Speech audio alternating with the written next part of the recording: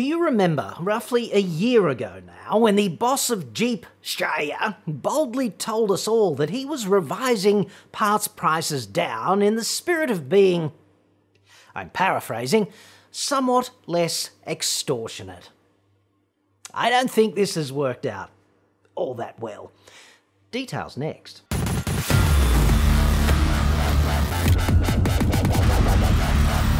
I'm John Cadogan from AutoExpert.com.au, and I get new cars cheap for buyers here in Australia. Website for that, and obviously, or you can just click the card that's up there now, dude. Time flies, doesn't it? Like, it's virtually the first birthday of the big announcement by Jeep Shitsville boss Kevin Flynn, the Flinster, that Stellantis Shitsville, nee FCA Shitsville, was un-arseholing its parts pricing.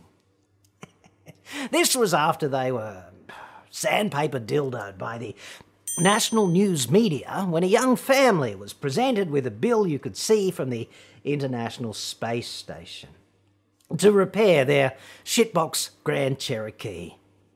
Oops-a-daisy.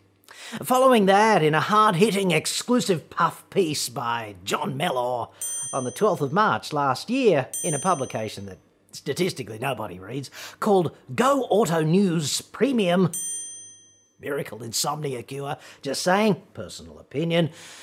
In that fine rag, the Flynnmeister said, on parts, we have taken nearly 17,000 part numbers we sold during the course of last year across Chrysler Jeep, and we've done a full analysis on the pricing. We've taken a number of key points as a reference, and we've changed our price points wherever it was necessary. He does make it sound like a fucking moonshot, doesn't he? At least that's how it sounds to me. Tranquility Base, key points confirmed, you are go for pricing un-arsholification. Godspeed. So we set a parameter, and anything that was above that parameter was cut.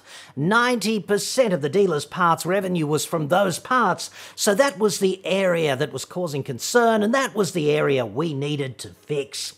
That is done, live in the market now. All the pricing infrastructure has been changed, and all the dealers are up to speed. I say this quite sincerely. Thank Electric Jesus and the burning friggin' bush he generally speaketh from, that they managed to set that parameter in time. Otherwise, obviously, the dilithium burn rate would have gone into explosive hypercriticality. Nobody wants that. That's Shat verified, by the way. He's still got it, the Shat. I'm not gay, but there's definitely something about him. I would not be at all surprised to wake up from being dead and discover the Shat actually in charge. That would explain rather a lot. Meanwhile, back on Earth, parameter set, dealers up to speed, live long and prosper. He is the one, Luke, I am your father. Do or not do, there is no try. The needs of the many outweigh the needs of the few. Like a splinter in your mind's eye, I'll be back. Where we're going, we don't need roads. Or so I thought. And then a dude named Wrench-Wielding Jeff, or at least that's what I call him, he handed me the frigging red pill. Once again, bastard. See, WWJ gets his customer's car in. It's his shitbox 2013 Grand Cherokee, and it's like rushed into the surgery. The paramedics steam it right in, like straight through triage. That's bad, generally. It's leaking fuel, stat. It's only got 116,000 Ks on the clock. Grieving owner in the waiting room, unconsolable. WWJ steps in, he masks up, he whips out the tools, he does an emergency fuel tank ectomy right there on the floor of the frigging trauma centre. It's like Black Hawk Down all over again. WWJ, he's a legend. He never crashes under pressure, right? He's that dude. He tracks down the bleeder. It's on the proximal aspect of the fuel tank where a cheap, shitty plastic artery rubs on the bodywork over time. And it becomes a ticking time bomb before one day, without warning, going poopy in its frigging trousers. And here's the thing, right?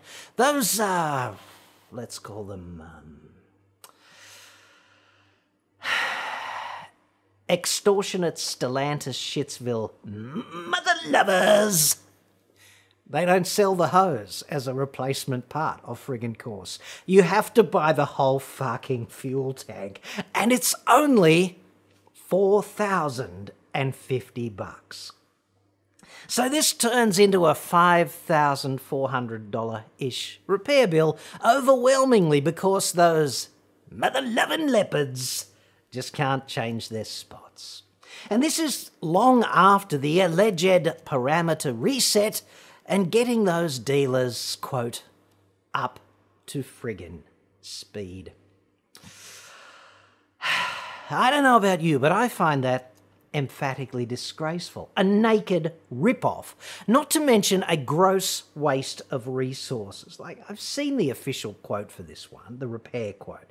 It's hilarious / shocking, depending on whether you're the owner or not. Anyway, wrench-wielding Jedi is an old softy at heart, down there, and he locates a transplant from a donor vehicle at a wrecker nearby, a sort of nursing home. A used tank from a shitbox Grand Cherokee that had gone poopy elsewhere in its trousers. There's plenty of those around, unsurprisingly, proving once again that everything in life, even the living hell of shitbox Jeep ownership, is a good news, bad news story. Yes. The used tank, $400, okay? Still somewhat more expensive than a new plastic hose might be, had those fuckers just designed the tank to be serviceable. But think you'd agree, $400 is somewhat less of a heartstopper than 4,000. To Big Kev sitting in the golden water closet at the Stellantis Shitsville boardroom, stroking the other senior executives over another job well done, I would humbly say, dude, you've had a main parameter reset undervolt and you seem to be venting credibility into space. Again. And how are those sales going, by the way, while I've got you? That turnaround. Is it still on track? In related Jeep news, I got this recently from Norman McLaughlin, a loyal viewer. Love your work, dude. I own a Jeep Wrangler, ride motorcycles, and live in Canberra. I'm very sorry to hear that, Norman. Dude, 2 out of 3 living hells. Nobody deserves that.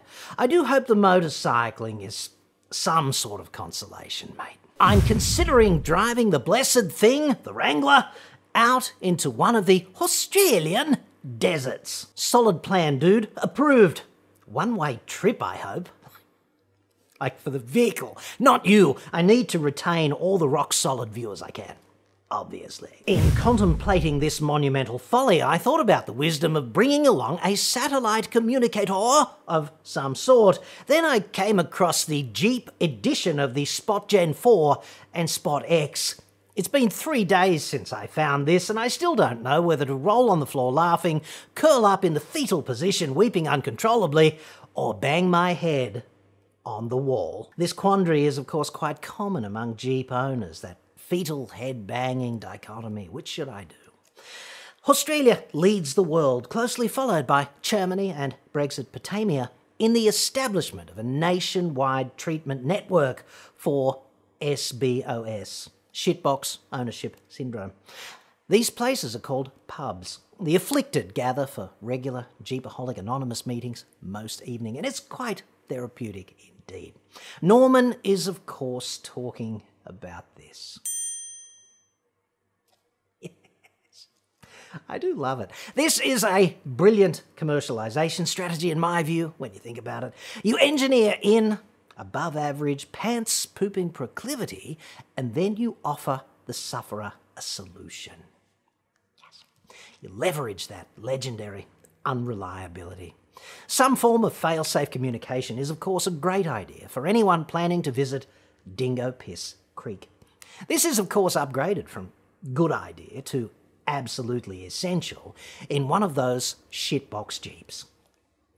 There's only so long anyone can hope to last among all the predators out there in one's 3.5-ton sewage transport system when one's Jeep's pants have developed a bilateral ischemic poop embolism outside of mobile range.